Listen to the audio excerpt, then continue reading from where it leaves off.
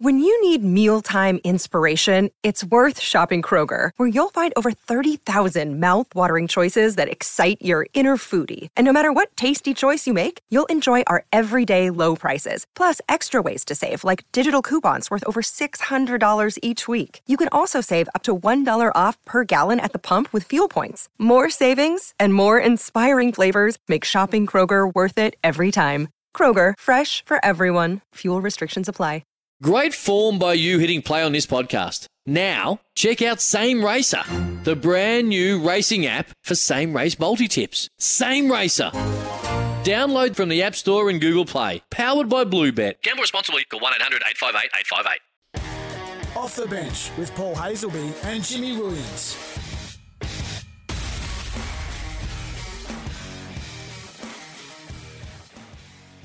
It sure is. Rob Beaver has said his goodbyes. I'm Jimmy Williams in the chair with Paul Hazelby, the former Docker, fired up for another edition of Off the Bench. Good morning, Paul Hazelby. Here we go. Jimmy Williams in the hot seat. I've been looking forward to this all year, and it's now come to fruition. Jimmy, tell us a bit more about yourself. To all the listeners out there, they want to know where Jimmy come from. So I was at Channel 9 for a little bit, and prior to that I was also at 6PR as a producer.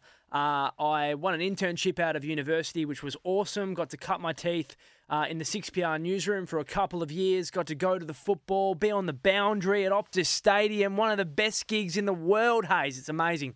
And what do you love? What sports do you love? I see today you're wearing the Cleveland Cavaliers jumper, but footy-wise, who do you go for? I barrack for St Kilda. My old man is from Victoria, so when he came over here, he followed the club, even though obviously West Coast and Fremantle are the two dominant teams. So I was born into that. Obviously, it hasn't been a great ride for us St Kilda supporters, but the old man, very passionate, loved the football club, and I guess that rubbed off on myself and all my family members. Geez, it's a big game, isn't it, for the Saints this weekend? They take on Gold Coast. How do you think they're travelling? They were good last year. I predicted them to play finals. This year, it's been all over the shop, to be honest. You don't know what you're going to get week in, week out, Hayes. Against West Coast, I thought they were absolutely done. They came back and had that miraculous comeback against the Eagles, who were just so flat-footed. And then last week, they obviously got over the Hawthorn Hawks. But, they're a team that's developing this week against a team such as the Gold Coast Suns, who's got so much great young talent. I don't know how they're going to go. Well, there's been a lot of talk about rivalries, and we've had the Western Derby last week. We've got the Showdown this week. What do you think is St Kilda's biggest rival, if they've got one? But in the whole competition of the AFL, who is now the biggest rival teams?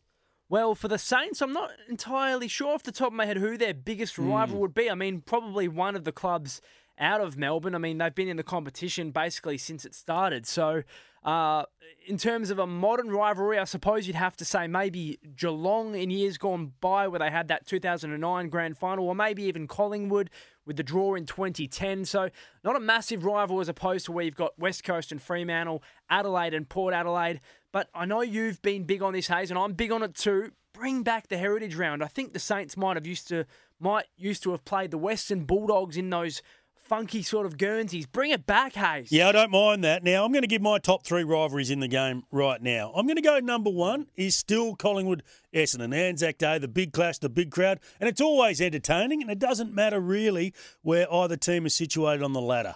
Number two, I'm going the Hawks and Geelong. Of course, the grand final that they had and the closeness in a lot of their contests, often decided late in games with a kick after the siren. Yeah. We got the Showdown this weekend. I think the Showdown is better than the Western Derby. That's a big statement, but it's been closer. I think they're 24 all in their existence as well, and every game they have is quite spiteful, and they're always close. I think the Western Derby, for me, comes in fourth, and it's because of that dominance in recent times by the West Coast Eagles, and I can't see when that's going to finish, given what Fremantle dished up last week. Gee, they were really poor after half-time, Hayes. I was banging on to anybody that would listen last week that Fremantle were going to finally knock off West Coast after halftime. They didn't show up. This is Off the Bench. We'll be back with more in a moment. Off the Bench with Paul Hazelby and Jimmy Williams. The Dig. Dial before you dig. The essential first step.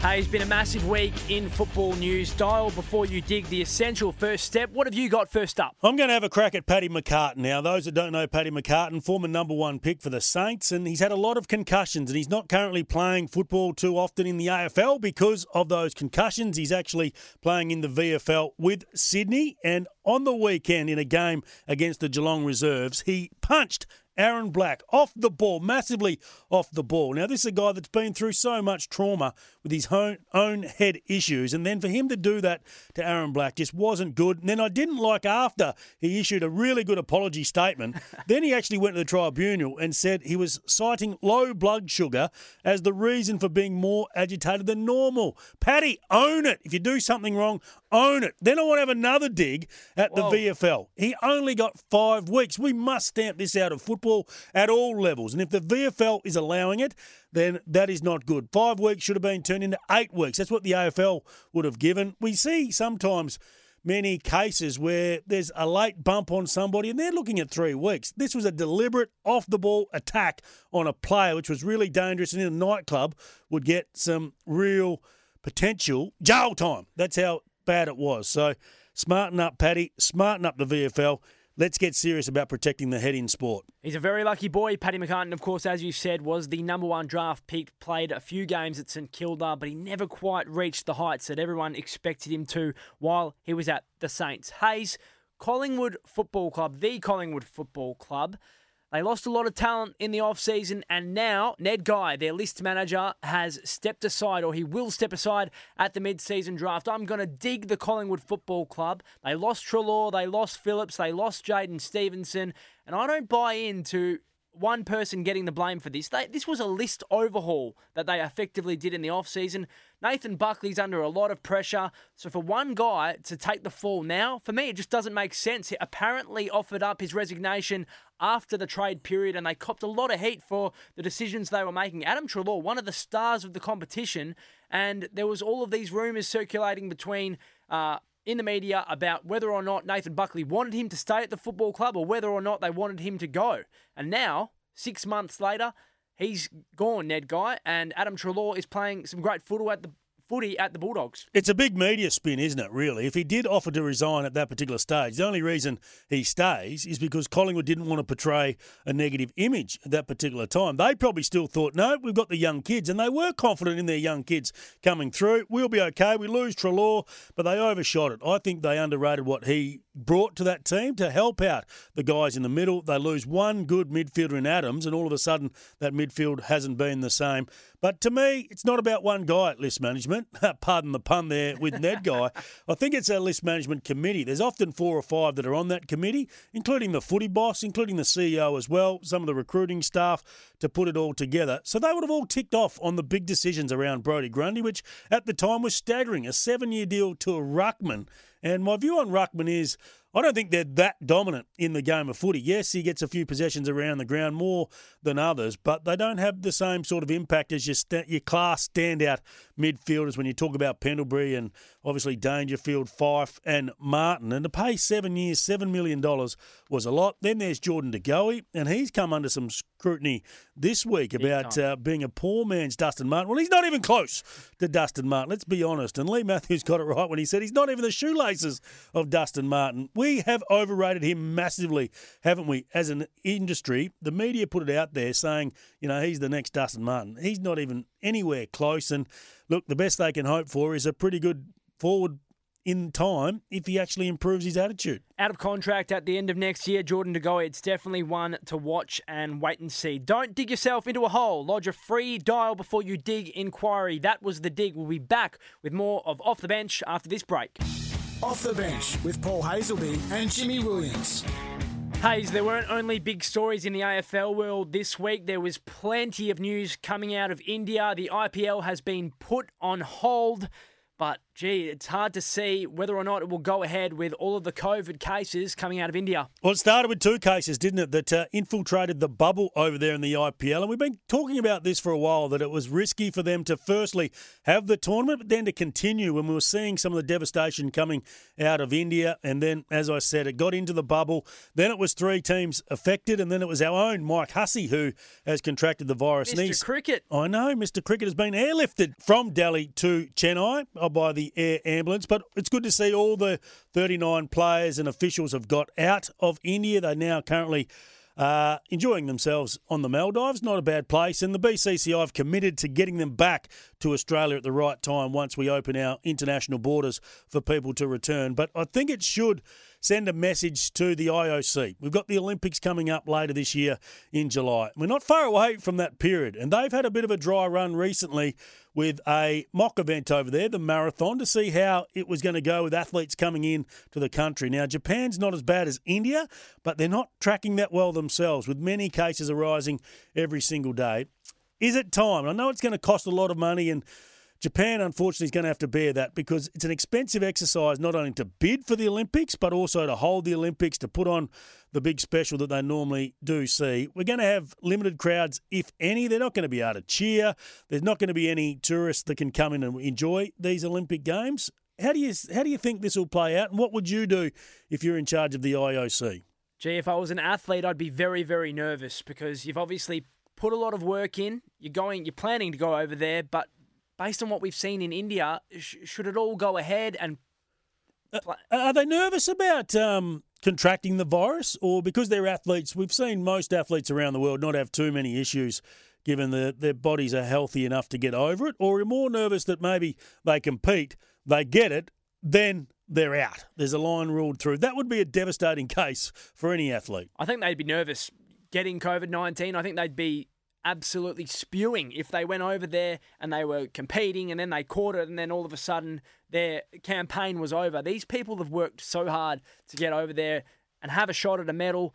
They'd be absolutely devastated, A, if they caught it, but B, if they had to just stop competing because they caught it in, say, a COVID-safe bubble. You're right, but if this does go ahead, the Australian government will support it, and it's going to be different to the IPL, that let's say there is a breakout within the Olympic Village over there, you'd have to say that our government will send obviously the planes over there to bring them straight back. So I think it's going to be a bit different. They're not going to have that scenario where they're waiting in the Maldives for the borders to open up again. But just going back to the IPL, $340 million they believe, if they call it off at this particular time, they miss out on. And then you look at the costs for the IOC. All the money the IOC makes comes from the bidders and the host cities that obviously bid for these events, and they can't afford to not have the Olympics. But I think at some stage we're going to see some governments, whether it's our own or some other countries, just say, no, we're not prepared to send our athletes there, which, as we said before, would be very devastating. So just quickly, the IPL has been postponed, Hayes. Do you see it